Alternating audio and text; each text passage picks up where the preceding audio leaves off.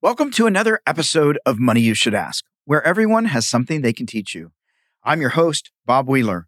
In this episode, we are going to explore why we do what we do when it comes to money. As a CPA for the past 30 years, let me say 25 because that makes me sound younger. I have seen it all when it comes to money and emotions. And if you think I'm talking about my clients, I'm not. I'm talking about myself. My relationship with money has been, and sometimes still is, an emotional roller coaster. Maybe that's something you're also familiar with. Good news. You and I are not the only ones. Our next guest is going to share their money beliefs, money blocks, and life challenges as well. Buckle your seatbelt and enjoy the ride.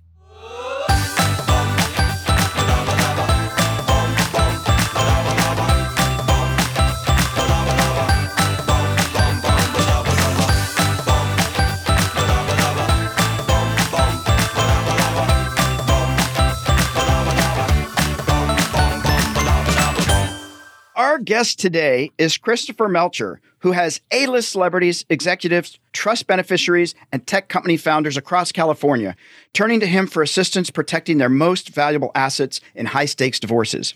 With deep experience in complex family law litigation and premarital agreements, Chris provides tactical representation in the most challenging family law disputes. He's also a published author with his work focusing on premarital agreements and financial issues in divorce. He's also an adjunct professor of family law at Pepperdine University School of Law in Malibu. Christopher, welcome to the show. Thanks, Bob, for having me. I'm looking forward to this. So right off the bat, I have to ask this question because you do deal with a lot of premarital. So I was on a show, it was on the radio, and this woman called in, and her question to me was, she was working out the premarital, and she wanted to know the dollar amount that she should charge her husband for each time he cheated on her. Yeah, we've actually seen that. We've seen it. People want it. We won't put it in, but we've seen people saying, if you cheat on me, this is what I get paid, or even about gaining weight, or if drugs are taken, all of these clauses. And it's just sick. I mean, it's like, if you're putting stuff like that in there, why are you even getting married? But we definitely see it. I sort of said to her, I didn't give her a dollar amount. I just said, I think you have bigger issues. Like, do you even know he's going to cheat on you? And she's like, no, but my friends say he will. I'm like, oh, this is going to be a good marriage. She's going to need a good divorce lawyer at some point.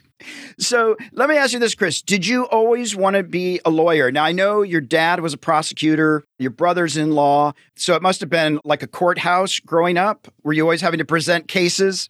Yeah, I wanted to be a lawyer as a young age because my dad was a prosecutor. He was doing murder trials. And when I was young, he would talk to me about these cases and really listen to my opinion. And that's what got me thinking like a lawyer. And I wanted to do exactly what he did. So there wasn't really any question early on that I wanted to do this, but I really didn't want to put in the effort that it required. So that took a little bit extra time. And was it just your brother and you, or were there other siblings? Just the two of us. Okay. And what was it like in terms of money? Did your dad talk to you about money? I mean, he talked to you about murder cases, but did he talk to you about money? Did you get an allowance? How did that look? We're a hardworking family, and I learned about money pretty early on from my grandmother, his mom.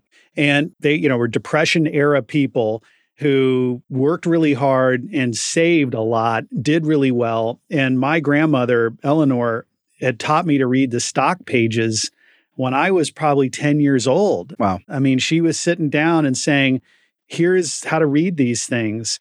And that got those juices flowing. And she taught me pretty much everything I know about money. And then also just growing up, my dad had left the Los Angeles District Attorney's office, went into private practice, and then started making a lot of dough. And I remember one time, 1979, he bought a Cadillac and a Corvette at the same time. And I was just like, what? And we moved to this nicer neighborhood. So I definitely wanted to succeed. And I saw like how both sets of grandparents had worked really hard from basically nothing and saved a lot, did really well. Then my dad took it to a higher level. Then I took it to a higher level than my dad. And now with my son, well, I'm sure he'll probably blow it all. But will that be okay? No, No, it won't. And I'm trying to teach him, but they say something about all wealth is lost by the third generation. So it's coming. Well, at least you've prepared yourself and lowered the expectations. So maybe it won't be so bad. Now, let me ask you this. So you knew that your dad was a lawyer and you wanted to be a lawyer, but were there other things involved in your journey to success? For example, for me, and I talk about this a lot, I was taught that I am my accomplishment. So I needed to be on this team and I needed to win this and I needed to be the best at this. And so there was an expectation that I had to excel. And for a long time, that was my focus until I realized I didn't really want that to be my focus. But for a long time, that was how I was driven. And I'm wondering for you, what were the motivators besides wanting to be like your dad? What motivated you? I wanted to own real estate. That was my drive, and stocks. So, because of my grandmother. And so I was always looking at land and looking at development and all this stuff as a very young kid. And so I figured, wow, I'm going to need a lot of money to do this. So that's what was driving me. And then when I figured, okay, I'm going to be a lawyer, I thought like, wow, lawyer is like top of the food chain. I'm just going to be a lawyer. I'm going to make all this money. And then I didn't realize that until I became much more successful and started doing these divorce cases for very wealthy people, that I'm just a humble servant. And this whole service job that I got myself into is so dependent on hours. And so I had spent so much of my focus on becoming a lawyer and getting all of these trappings as a lawyer or accomplishments. But then really, I'm just a service guy. And it was kind of eye-opening then to realize like how dependent my income is on my time. Then I started finally making enough money where I could start buying some real estate and doing some investments to kind of get out of the service, to being so dependent on it being a service provider. Yeah, absolutely. And I'm wondering, since you started looking at this stuff early on, it seems like it was welcomed. Like I know in my family, when I started saying, I'm interested in money, everybody was, wow, Bob's so greedy. And Bob's like that Alex Keating guy on Family Ties. He just thinks about money, right? And so there was a negative connotation. And so I was like, oh, I need to probably keep this on the down low. But you were, I want to look at real estate. I'm reading the stock market. So what kind of environment was that with your grandmother, with your dad, those kinds of conversations? Well, that was so supportive and helpful because I had all kinds of crazy ideas and no one ever told me that I couldn't do it or that it was a crazy idea. So I had lots of support and encouragement for all these things. So it was never looked down on. And it was just, I remember talking to my grandmother who lived in Fresno. She was saying, well, gee, you could go pick grapes, spend time with me in the summer and pick grapes. And I was like, wow, I could make like whatever it was, who knows, 50 cents an hour probably back then. So I was always thinking about ways how I was going to make money, and people would encourage me. And that was really helpful. But I do remember a friend of mine, close friend of mine, that I was encouraging when he was young about maybe a career that he could go into. And I was like, wow, you're really good at this, and that could lead to this other career. And I remember he was excited and he went and his mom came home and he said, hey, I'm thinking about this. And she immediately said, oh, you could never do that. No one had ever told me that before. And I felt so badly for him. And I've seen that. I'm fortunate I had never experienced that, but I understand that's how a lot of people are. And of course, if your own mom doesn't, support you in your idea, how could you ever have it? So I didn't realize how fortunate I was that I had people who were encouraging crazy ideas. No, that's awesome. And did you go pick grapes? No, my dad he said no, because I was ready. I said, hey, I'll spend the summer with grandma and, whatever. I could make all this money. And he's just like, no, you're not doing that. So that was one thing he said no to. He said no to. Well, there's something good about hard labor. I worked on a tobacco farm for 3 years in high school and made a lot of good money and sweated, but it was really good money. What was your first job? There was a summer program in late high school with the LA Department of Water and Power. They were looking for people. So I went in and I did that job, and it was hard labor, but also getting to drive heavy equipment. And they paid a lot of money. So it was an incredible gig. And I got hooked on that. And I thought, wow, I can go in. And one of the supervisors there was telling me about the pension plan. And I'm like, wow, I'm a 17-year-old kid. I could get, right, I got out of high school, I get picked up by DWP and have this pension.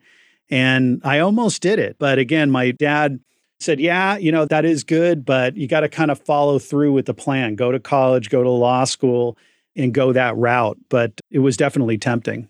Wow.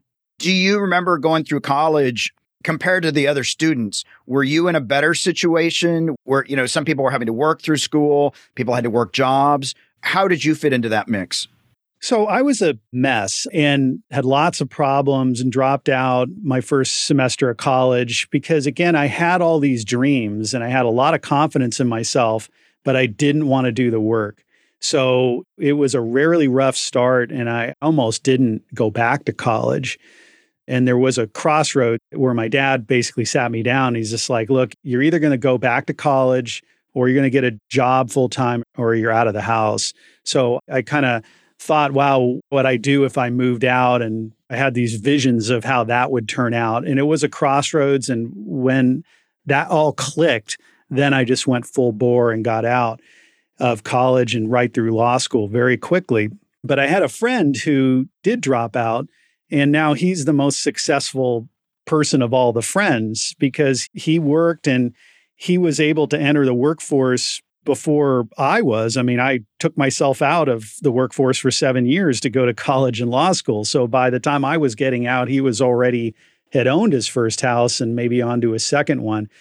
So the education route was good for me, but I also saw other people do it the other way and actually do better. Yeah, absolutely. Do you talk with your son about money? I do. He's interested only because he wants me to buy him certain things that he wants. And I was flipping houses for a while. So I would always take him to Home Depot with me and take him to the house. And I would say, look, I just bought this thing and this is what we're going to do to it. And now we're renting it. And I was hoping some of that would sit in. I do have a savings account for him that I contribute to every month. And it's growing pretty good. And one thing I noticed is he's playing this game called Roblox, which is, it's an online game and they charge quite a bit of money for credits. And I noticed that company is going public. So I said, hey, Michael, we can use your money and buy this company, stock, and now reap these rewards here from everyone spending money on credits. So that was my way of doing what my grandmother did to me. So we bought the stock and it actually turned in pretty good. Nice. We made a lot more money on that than he's spent on the credits. That's great. That's awesome. I read that you had a shift to kindness and calm after your wife had a serious health issue. Can you talk a little bit about that? Because I think, especially sometimes as lawyers or accountants or people that are driven, we're focused on the target. And then sometimes something happens and we have to take pause. I don't know the story, but it feels important. I had never experienced really in my family any kind of tragedy or anything other than, grandparents died, but they were elderly. And so nothing sudden, but my wife did have a stroke when we were on vacation in Australia and she almost died and never really recovered completely. But what I learned from that incident, it was very difficult being in another country with a little kid and suddenly my wife's in intensive care. That was the power of kindness of other people because I didn't know anybody and I needed help. And it was very, very difficult. And I was used to being in control, or what I should say is I thought I was in control. Right. And when that happened, there was absolutely a free fall and there was no control at all. And eventually I let go and figured I can't stop this from happening. And when I did that, I have this sense of calm come over me where I realize I don't have to control things and I'm actually not in control of things. And here there's people coming out really like angels helping me. And that changed my complete outlook on life. Before I was much more critical. I was very quick to blame. Anything would happen, I would always be that person's an idiot or they're whatever is wrong with them. And now I say, wow, that person must be having a really bad day. How can I help them? Rather than being critical. So it was a horrible thing that's happened to us as a family, but it really shifted my mindset into a much more positive framework. Yeah, that's awesome. I appreciate you sharing that. I mean, I think we forget sometimes that we're not all working from the same experience, the same life experience. And somebody that might be angry or not capable of doing something might have a backstory that completely explains it. But from that snapshot judgment that we all make, we're not seeing it through the same lens.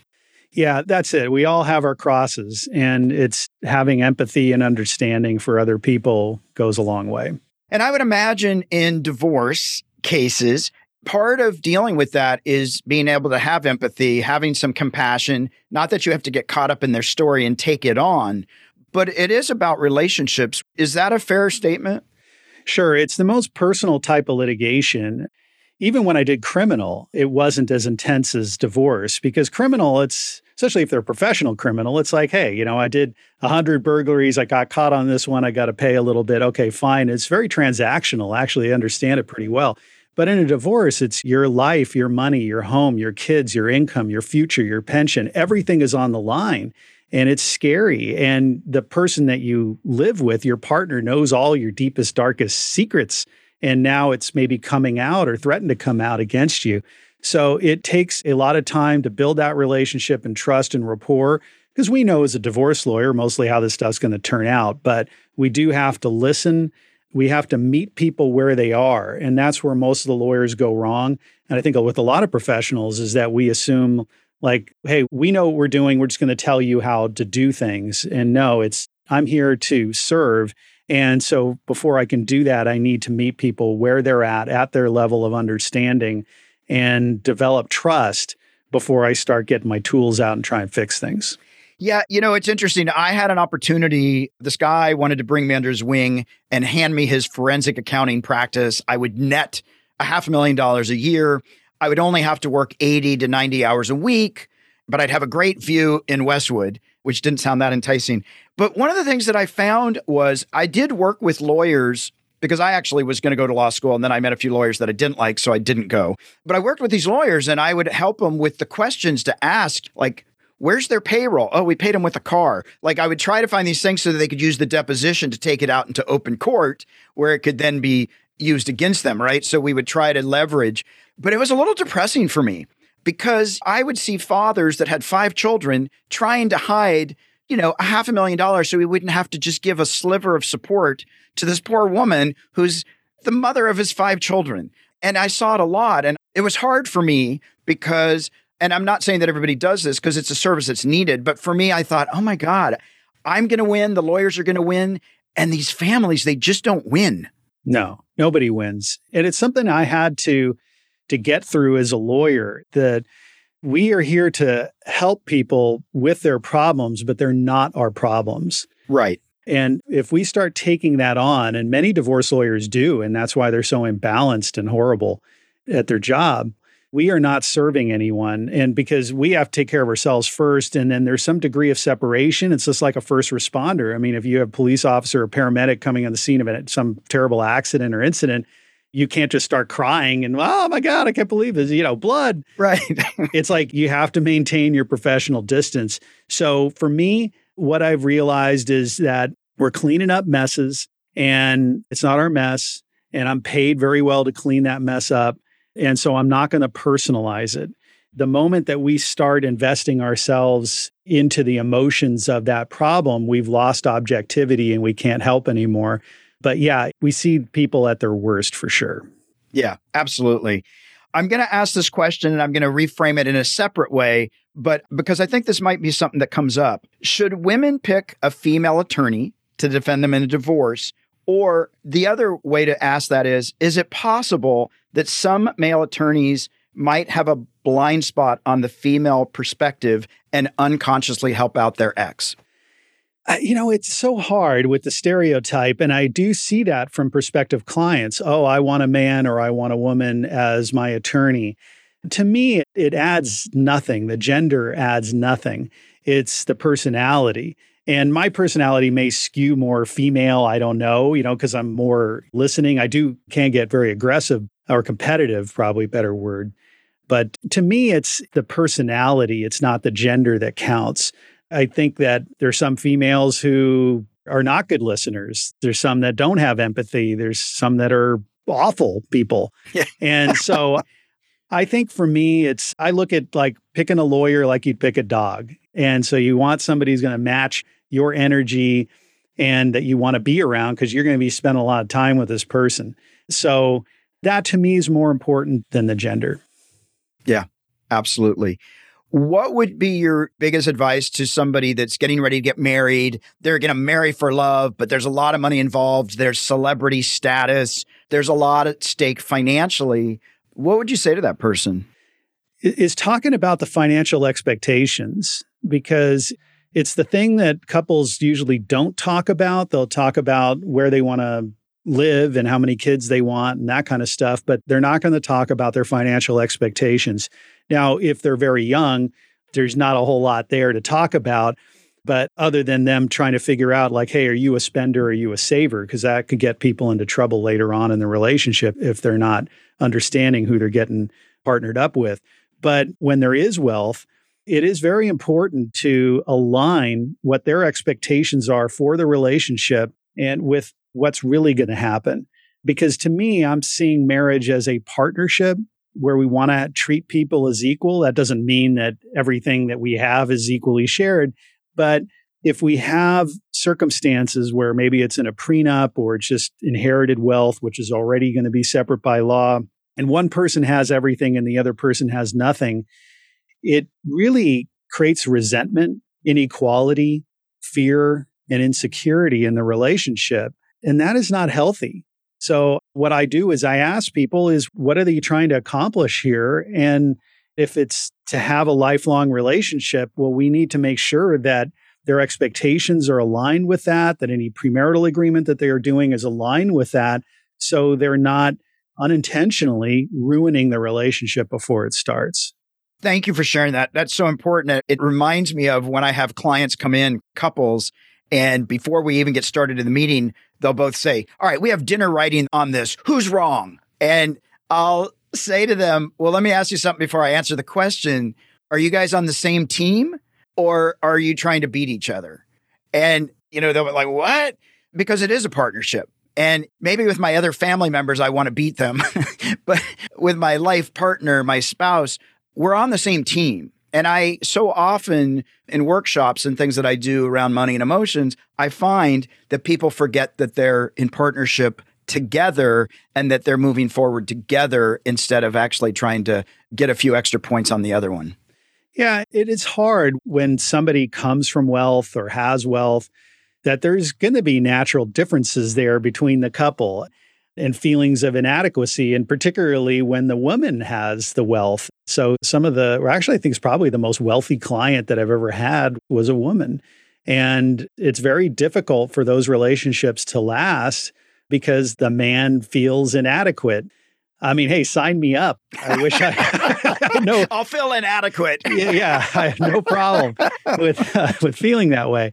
But yeah, it's hard for some people. And that's where I think just having the conversation about that before they get too intense in the relationship. But people don't want to talk about that, especially if their new partner is somebody with wealth that's like be taboo. And they would think like, oh my God, I can't believe you're talking about my money. And that could be the end of it. So right. It's very, very weird, this whole topic of money. It is. Well, we are at the Fast Five. So I'm going to throw out some questions to you, just top of the mind, and we'll just go from there. Chris, what's your financial superpower? I think it's using credit successfully. That's been my thing, is having great credit and leveraging that, borrowing every dollar that I could and using it to buy stuff. Love it. When was the last time you felt guilty about spending money, and what did you spend it on? So I bought a mountain bike, like $10,000 mountain bike, an electronic mountain e-bike. And I know my wife's constantly, that's the only thing guilty about it, is that she knows how much it costs because now she wants something of equal value. But I got so much use and enjoyment out of that thing. That's great. What's a scarier topic, divorce or money? Divorce. Yeah. Divorce. It's a huge vulnerability. It is. It is. What would you not hesitate to spend $1,000 on? Giving it to somebody who needs it. Yeah. What is the best purchase you ever made? We bought our office building, my partner and I, and that was basically been free money, and it's doubled, tripled in value. That was, without question, the best thing we ever bought. That's awesome. Well, we are at our sweet spot, our M&M moment, money and motivation. Is there a practical financial tip or a piece of wealth wisdom you could share with our listeners that you found to be effective besides leveraging credit, which is a great skill? It's don't wait. And that's where I'm seeing a lot of people talk themselves out of, well, one day I will do, when I get enough money, when I can afford this house that I want. It is jumping in early rather than waiting for the perfect house or the perfect investment to come through, because it's the value of time or the impact of time on investment. If I could go back in time, it would be so much more powerful just because of decisions that I could have made earlier. So I think it's don't wait, start now. I couldn't agree more. I was just thinking as you were sharing that, I just recently bought a house and I was really on the fence about it. I've got this everything's fine, but I'm not quite happy. And my business partner just like pushed me and she's like, you're going for it. We're doing it and just make the offer. And I tend to go really slow and miss opportunity. And her pushing me through it, I have to say, even though it was completely uncomfortable and beyond my comfort level, it turned out to be a really great financial deal. And I wouldn't have done it if I had been left to my own devices. Yeah, it's nice to surround yourself with somebody like that who's going to push you outside your comfort zone. Yeah, absolutely. Hold us accountable. Well, Christopher, this has been such a great conversation. That could probably go on for days because there's so much to unpack with divorce, with money, and all the worthiness and all the things that get tied into that. One of the things that I really found, which I'm sure serves you really well, is this calm and quiet ability to listen. Like I really get the sense you're not out there going, this is what you got to do, and this is why you're wrong. And it's really that piece about listening that you talked about. It feels so important, whether it's divorce, whether it's marriage, whether it's whatever. Listening, I think, is a lost art sometimes because so many people are busy trying to like, listen to me. And we lose the essence of what's really going on. So I really appreciate that.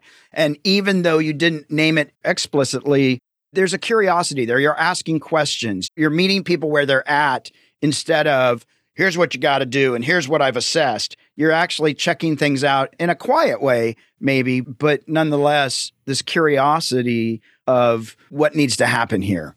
Would that be fair? Yeah. So that's another lesson that I had learned is this, I don't have all these answers. And it's very easy, especially if you're a professional or so-called professional, just to say like, oh, I know everything. But early on in my practice, I had a client who was homeless and he had been injured and I was representing him in this injury accident. And I was taking him to the doctor, the expert, get ready for trial. And we were stuck in traffic and I was so mad. And I was like, I'm going to miss this appointment. And he said, Chris, calm down. Now, this is a guy with schizophrenia, right? Who's homeless, schizophrenic, telling me to calm down. And that's what shifted it. And to me, it's like we can learn from everyone and we don't have the answers. So I'm listening not as a courtesy, because I genuinely want to know what people have to share because I want to learn from them. Yeah, I really appreciate that. Where can people find you online and social media? If you just Google Christopher Melcher, Melcher, you'll find a ton of stuff. I'm super active on Twitter, which is CA_divorce, mostly on Free Britney stuff at the moment, but having fun with that. And it's a great cause. So if you're interested in that, check out Twitter. And where can people find your books? You've written some books, many books? Yeah, those are for lawyers. Those are practice guides. But certainly if you wanted to know everything about a premarital agreement and how to do it in California, like to the level of writing it, you just go on Amazon and look up my name on there for premarital agreements, and you'll find this book by LexisNexis as the publisher. Perfect. Well, there's some people out there that get married and they're thinking about premarital agreements and maybe a little bit of premarital sex, but get the book and figure that out. So we'll just send everybody and we'll put that in our descriptions. I want to say to our listeners, please don't forget to share the love. Like, follow, and share on Facebook, Twitter, and Instagram. Search for Money You Should Ask, all one word. Follow this podcast on your favorite podcast player and search for Money You Should Ask or click on the link in the description. If you're watching this episode on YouTube, don't forget to like, comment, and subscribe. For more tips, tools, or how to learn how to have a healthy relationship with money, visit themoneynerve.com. That's nerve, not nerd. Chris, it's just been such a pleasure. I so appreciate your time. Thanks, Bob.